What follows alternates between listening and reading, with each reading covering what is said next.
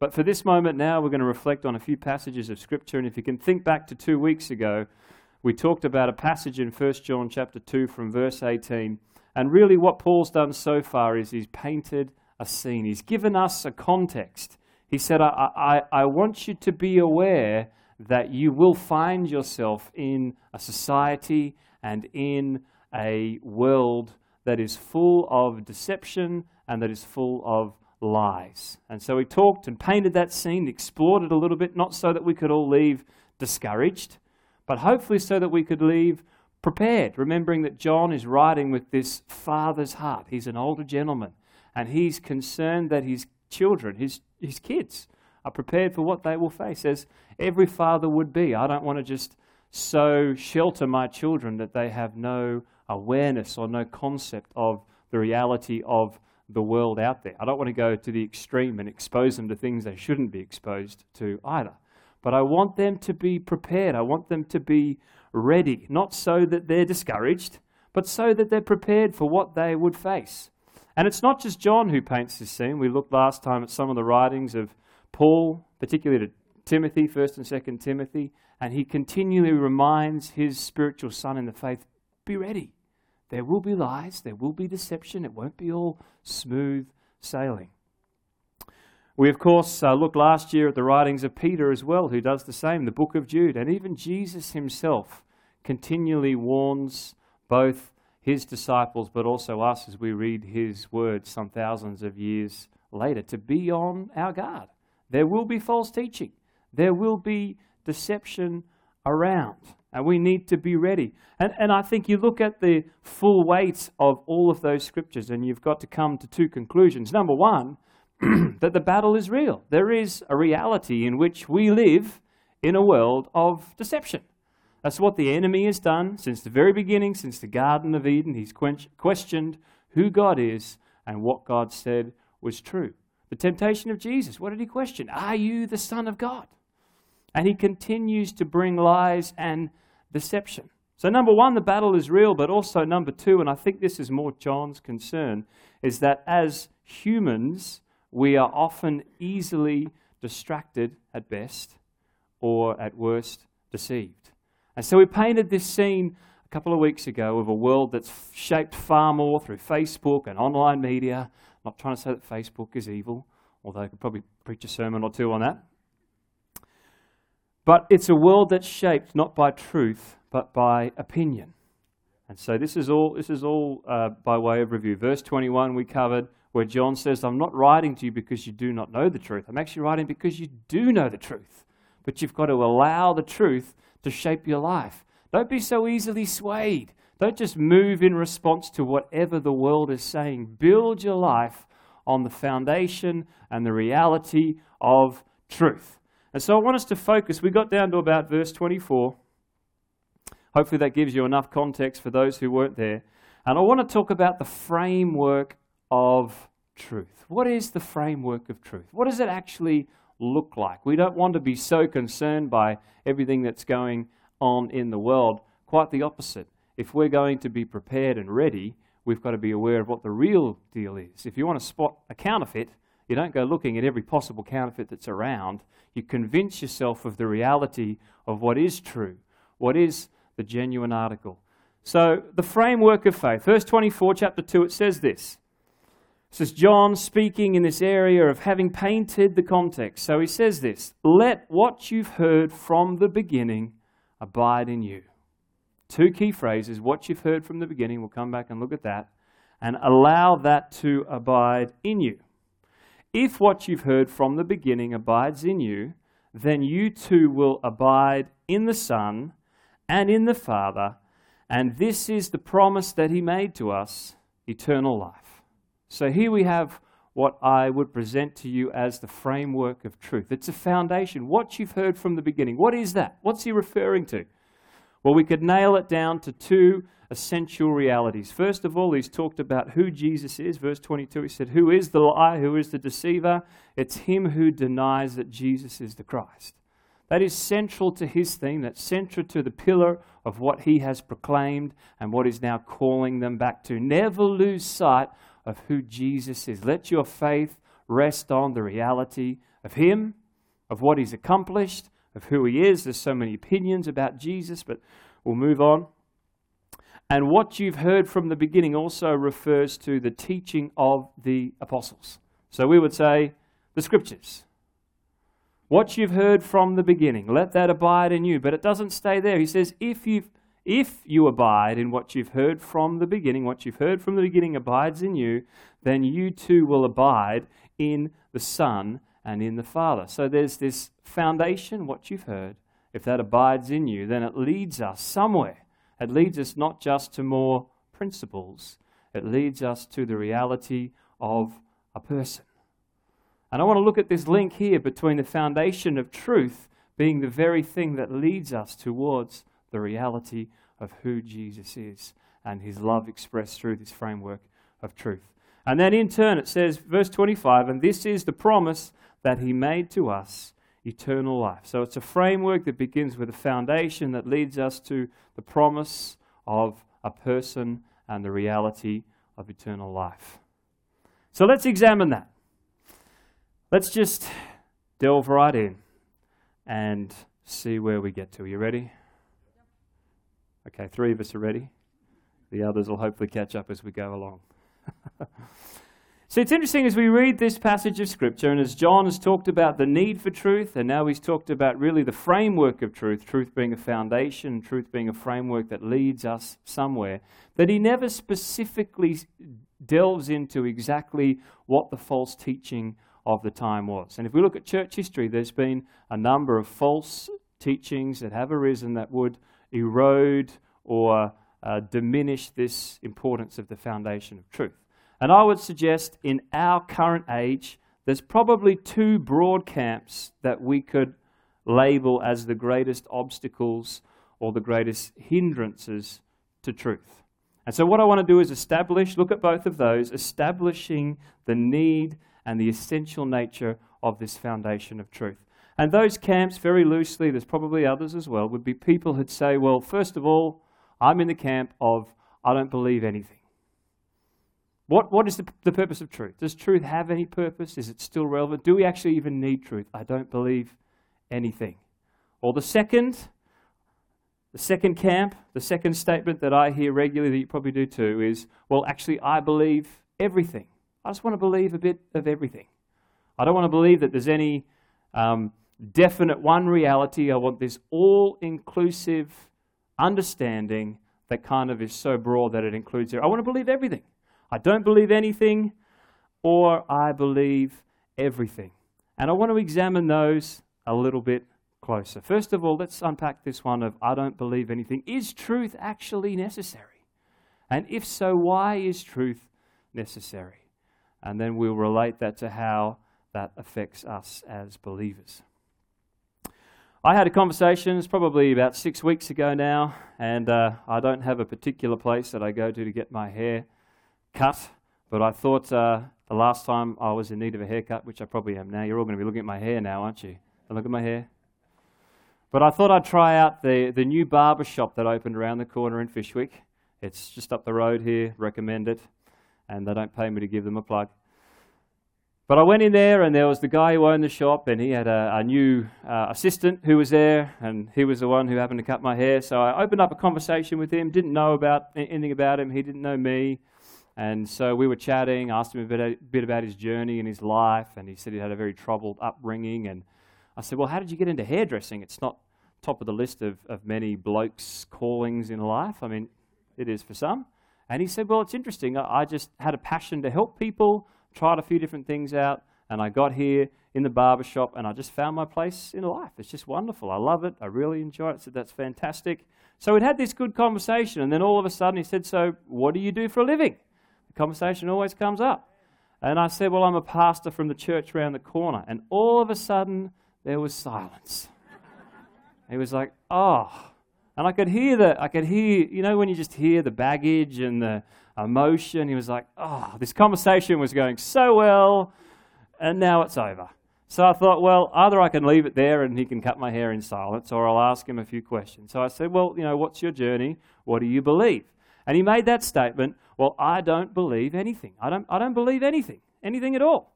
I said, okay, so You don't believe there's a God? He said, no, I don't believe that there is a God. I don't believe there's anything there. And I said, well, how can you be sure? And I'm summarizing a longer conversation just to give you the gist. I said, how can you be sure? Can you prove it? He thought about it for a moment. He said, well, I don't have to prove it. I mean, it's just obvious, isn't it? I don't have to prove that there is no God. It's just the obvious answer. And I said, well, based upon what? He said, well, it's the best option. And so I said this to him. I made this statement. I said, so what you're saying is that you can't prove it, but you believe that it's the best option. He said, well, yeah. And I said, well, there you go. So you just do believe in something. You told me at the beginning you didn't believe in anything. And you see, there is this reality that we cannot escape belief. We want to. But every worldview, it has a belief, and belief has a foundation, and the foundation of our belief is truth. And a lot of us certainly in conversations I have with people, there's a lot of individuals who want to fall under the banner of an agnostic, thinking that that is a label that then excuses them from having any belief. And an agnostic says that I don't believe we can ever know. And as I always like, whenever anyone uses that label, I say, well, I'm an agnostic. I like to ask them this question. Well, how do you know for certain? How do you know? Because the truth of agnosticism is that it's based on a belief that we can know in the certainty of uncertainty, that we can know for certain that there is nothing that we can know for certain. And if you think about that, it'll do your head in, and it requires a great deal more faith than I could ever have. See, we cannot escape belief. Belief, even agnosticism, is a statement of belief in a truth in the certainty of uncertainty. Every worldview has at its essence a belief. Let me illustrate it this way. Someone who I know I quote from often is Ravi Zacharias, writes a lot in the area of apologetics. And he tells this story. He said one day he was heading to hold a lecture at Ohio State University. It's one of the largest universities in the country. And as he was picked up by a host who he didn't know, they happened to be driving past a brand new building, just completed, the Wexner Center for Performing Arts. The host looked at him and said with great pride, Ravi, have a look, this is America's first postmodern building. Ravi was a little surprised. He said, oh, what is a postmodern building? And his host, driving him along, said, well, the architects has said very proudly that he designed this building with no purpose in mind. There's pillars, there's stairways, there's flowing. It's all designed to reflect the capriciousness of life. So Ravi thought for a moment, and he said to this guy driving a car, his host, he said, well, here's an interesting question. Did the architect take the same liberty with the foundation? Think about that for a moment. All of a sudden there was silence. And this is Ravi's conclusion. He says, you see, you and I can fool with the infrastructure as much as we like, but we dare not fool with the foundation because it will call our bluff in a hurry. A building with no foundation is no building at all. A world with no belief and a belief founded on truth is no world at all. It's an untenable position. Truth must by nature and does exist. We want to deny its reality, but it is there. Every worldview has a basis in belief, and belief has a foundation of truth. Now that brings us to the Christian. You see, this is the wonderful thing about the Christian worldview, is that so often we're criticized, well, Christian, it's built on fancy, it's built on, fairy tales and whatever else people might want to say. But for the Christian, truth is rooted in reality. It's rooted in the reality of Christ, of who He is, and who the Bible and Scriptures prophesy and prove Him to be. And not only what He did, but why He did it. It's this complete world view. And I am convinced the more I study Scripture, the more I journey, the more I examine differing worldviews, that we have the only truth that truly holds weight. The only truth that gives purpose, meaning, and fulfillment to life and answers the longings of the human heart. The belief of some kind is inescapable. And that's why John is saying here, let what you've heard be your foundation. Let it be the foundation. And our joy is to point people towards the the foundation that truly lasts. We can argue about the building, but it's the foundation that truly matters. To point people, what is the foundation? What is it that your life's truly built on? So that's the first camp, saying, well, I don't believe in anything. And I've never encountered someone yet, when they actually think through it, who cannot come to a place and say, well, actually, yes, I do believe in something. There is a belief and there is a truth claim that fundamentally underpins my belief in nothing. The second camp is, okay, well, so maybe truth does exist, but what about those, which is a very common view, have these discussions all the time, who say, all right, well, it does, but why don't we believe everything? Why can't we just expand truth so that it is all-inclusive? And in fact, I would say very regularly in conversations, the biggest hindrance that I've encountered from people to believing in the Christian view is its exclusivity. Is that a word? Exclusivity? Exclusivity. And its intolerance. And I had one of these conversations with a couple that I love very dearly. They're both highly educated, highly intellectual. This is early this year, probably about 3 months ago. We're sitting down talking about a whole variety of things, having a lovely discussion. And it wasn't one of those, sometimes you can enter into those heated, pointless arguments. And normally when they come, I'm like, you know what? This is not going to bear any fruit. But they were open, genuinely asking questions. And I said at one point, what is your greatest hindrance to the Christian message? Like, what does it boil down to for you? What is the thing that is blocking you from actually receiving this? And I said straight away, it's the exclusivity, it's the intolerance. How is it that any worldview can say that some people are okay and some people are not? It's a very common view. I'm sure you would have encountered people, come across people with exactly that argument, not only about Christianity, but about religion in general. I said, all right, let's think that through for a little bit. Give me an example. What is one example that you can give me of the intolerance and exclusivity of my worldview versus your worldview? And straight away they said, well, what about marriage? It's a very common topic that people like to discuss. See, we believe that marriage should not just be a man and a woman, it should be a man and a man, but your view is intolerant and it's exclusive and says marriage should only be between a man and a woman. I said, all right, well, let's talk about that. Great. Who wants to have a debate about that? Fantastic. Wonderful. And I said, first of all, let me just say that what you're saying is true. Absolutely. The Bible says very clearly that God's intention for marriage is one man and one woman. Not only that is that his desire, but that's his best for the good of humanity. The man was created, from man came woman, who's the perfect complementary mate for man, and the two become one. It's not just something to be upheld, it's something to be celebrated as God's perfect plan for individuals, God's perfect plan for family, and God's perfect plan for society. I said, absolutely. But it's based on his heart. That is a heart of love to give us truth that that is the boundaries for what is good and right for us as people and as humanity. And I said to them, okay, so I understand that you differ on that particular point of view, and bear with me, I know it's a long story, but we're getting to a point. I promise. I said to them, so what do you think then about the case of expanding marriage further? What about we say, let's just open marriage up? Forget just 2 people. What if we said marriage is 5 people or 10 people, or just a community marriage where we share everything? And they said straight away, it was very interesting, and often I encounter this, I said, well, no, that's absolutely wrong. That's absolutely wrong. And I said, okay, so why is it wrong?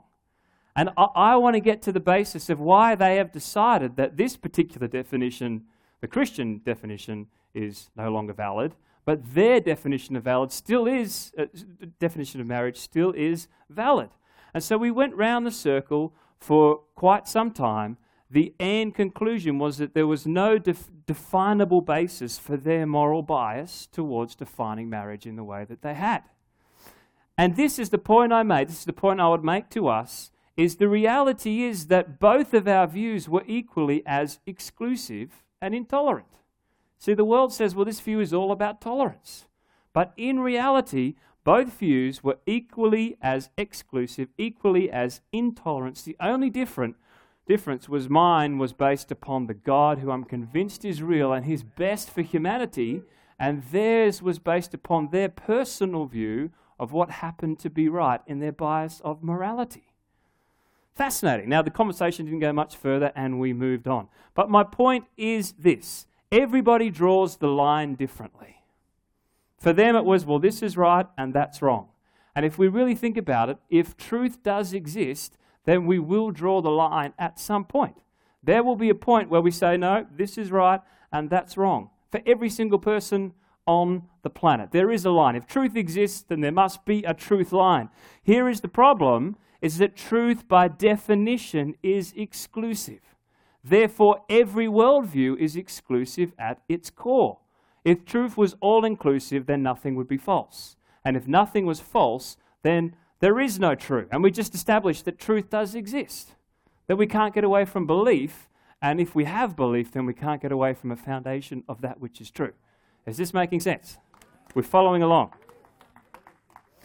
An all-inclusive community simply cannot ever exist, either theoretically or in reality. It just is a myth. It just is a myth. And in fact, the exact opposite is true. What I want to suggest to us is that truth actually provides the framework for the fullest expression of love.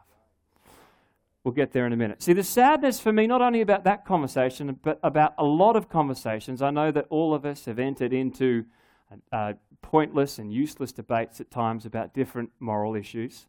But there's often conversations that I have, as this one was, where these people were genuinely searching and genuinely wanting to make decisions based on what they felt were moral and right choices.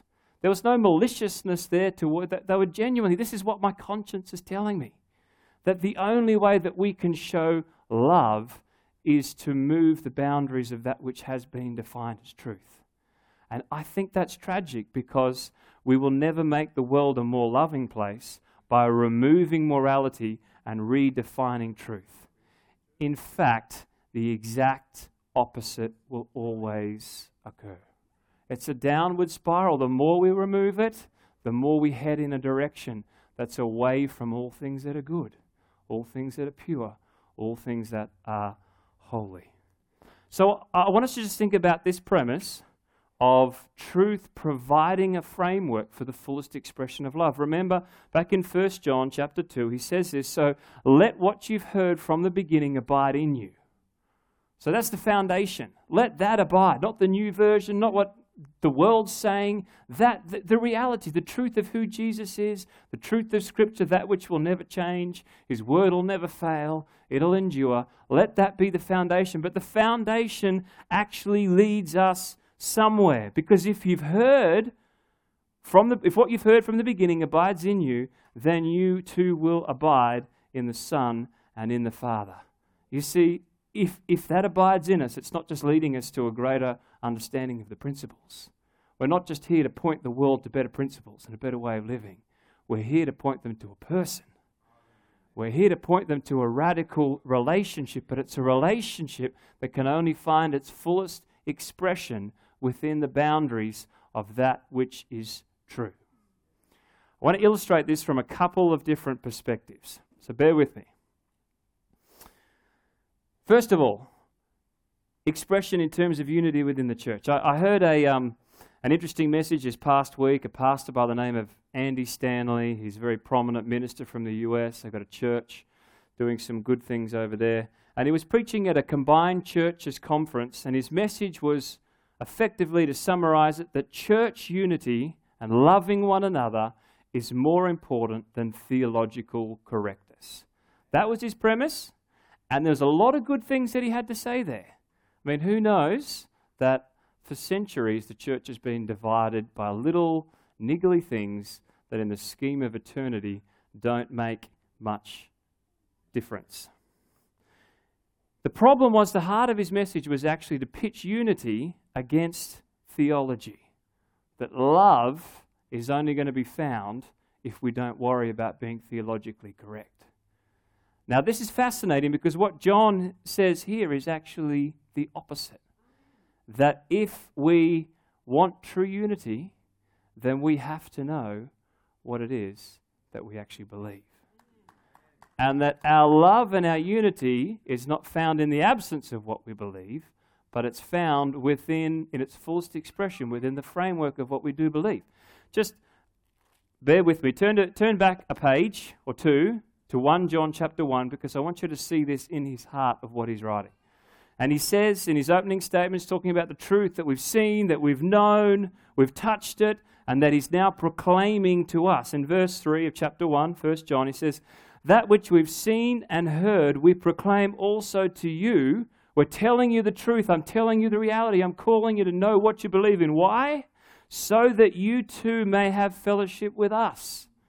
His fellowship with them was based on the reality of what they knew and understood.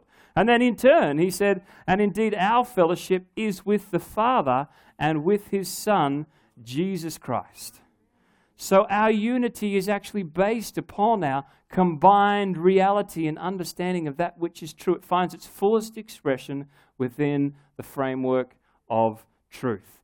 We've got to be so careful. You know, I love hearing from different streams of the church, and you know, we're part of certain streams and flavors, but I tell you what, I am so concerned as I look around and I see the depth and the prevalence of that which is just rubbish theology.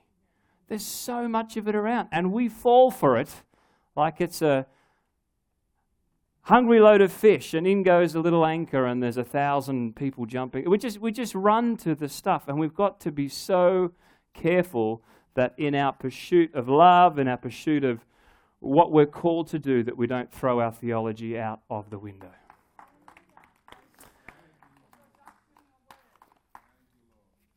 Let's just look at this for a moment on a personal level as well, and then we'll bring this to a conclusion, because I want to leave time for the kids to pray. But on a personal level, I think this is fascinating. We spend a lifetime so often trying to convince people who we are in order to be loved. There's entire industries built upon making us different than what we are. Better looking, the lighter version of you, the more advanced version, the new improved you. All of it, I believe, at its core is so that we feel okay about ourselves and that others will love us more. That we'll love ourselves and that others will love us. But it's an interesting paradox, because for someone to truly love you, they must know who you are. Otherwise, it's not true love at all. Just think about this. You don't love someone for who they're not. You love someone for who they are.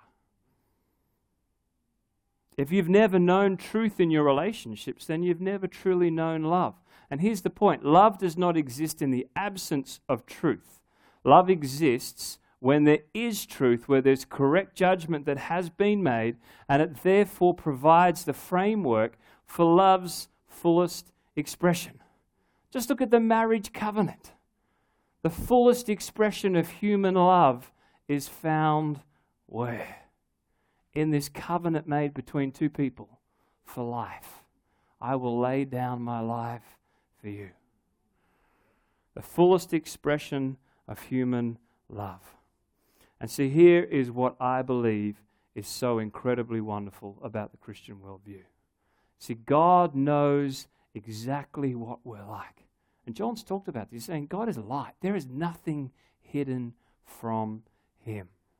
He knows exactly what we're like, and he chooses to love us, not for who we're not, but for who we are. There's no hidden secrets tucked away in a dark closet.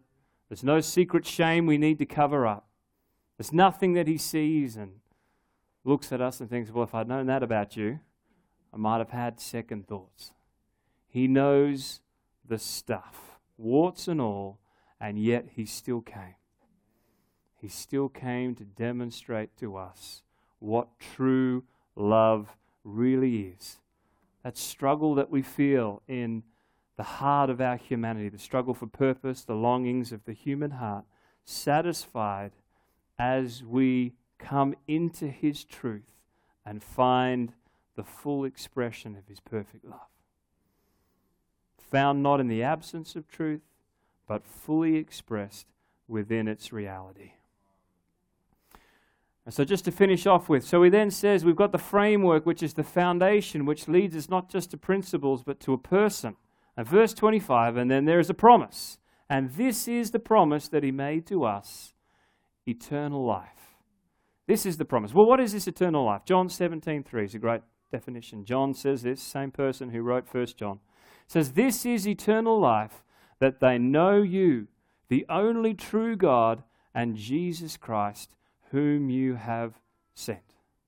That we would know. That's his promise. That's the greatest promise he could ever give. Here's the promise. You'll have truth as a foundation that leads you to a person that you would experience the radical love that he offers us. He offers to you and me. Love that's found fully expressed within that reality. He goes on, he says, and verse 28, he says, little children, abide in him so that when he comes, we will have confidence and not shrink from him in shame at his coming. How many mothers have ever come in to the kids? I shared a few weeks ago, catching our kids in the pantry.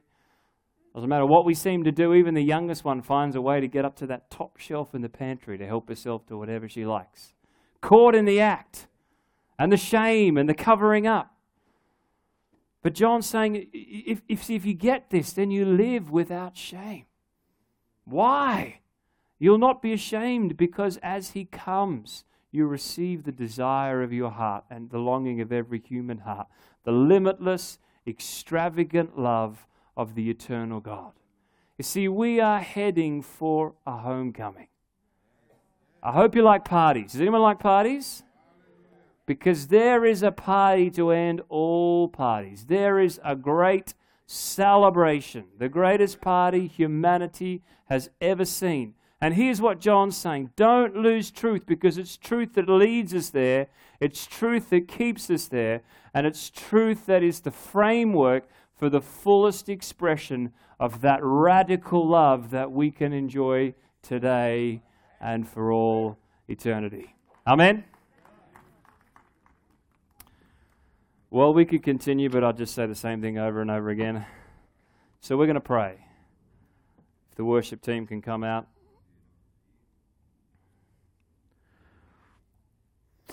And as I said, if there's... Come and add a verse. Come on, Gilbert. You need a mic. Would you welcome Gilbert?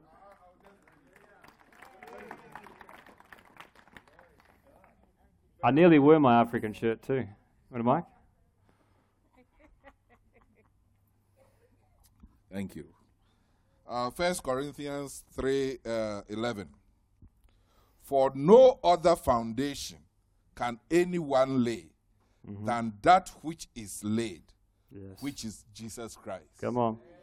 That's right. What else is there? What else is there? The foundation of truth that leads us to the person, the framework that we can experience his radical love. Would you stand this morning? As we pray and conclude, as I said before, the kids are going to come back in at some point. If you'd like prayer, they're specifically praying for physical healing. I know a lot of you were probably prayed for last week with Martin and Roz. But as they encourage, when I've had periods in my life of illness, I press in. And I get as much prayer as I can. So if you'd like them to stand with you in prayer, then come forward in faith, and the kids will just lay hands on you. If you'd like prayer for anything else, then you're very welcome to come forward too, and there's a prayer team who will be able to pray for you about any and every other need. But Father, I want to pray for all of us this morning, just as we bring this time to a close. And Lord, I thank you that there is a foundation. There is a foundation that will never fail. There is a foundation that we can build our lives upon, and we will not be shaken. And Lord, I pray that we would not only come back to live our lives upon truth, but as Paul says to Timothy, that we would become lovers of the truth. That the truth would not only define our lives, but it would become our proclaiming message. There is truth. There is a foundation that never fails. And there's a reality that points us not just towards to principles, but to the person of the Lord Jesus Christ, and a framework in which we can live in the fullness of his love. And I pray even now, Lord, that you'd capture our hearts afresh. It's all about you, will always be about you, until the day that we stand before you in glory. We look forward to that homecoming, that great party. But Lord, I thank you that the celebration doesn't have to wait until then. We can celebrate you now. We can enjoy your goodness and your grace. Even now, just wash over us, Lord, I pray. Bring your joy, bring your life. We pray that in your wonderful name, Lord Jesus. Thank you, God.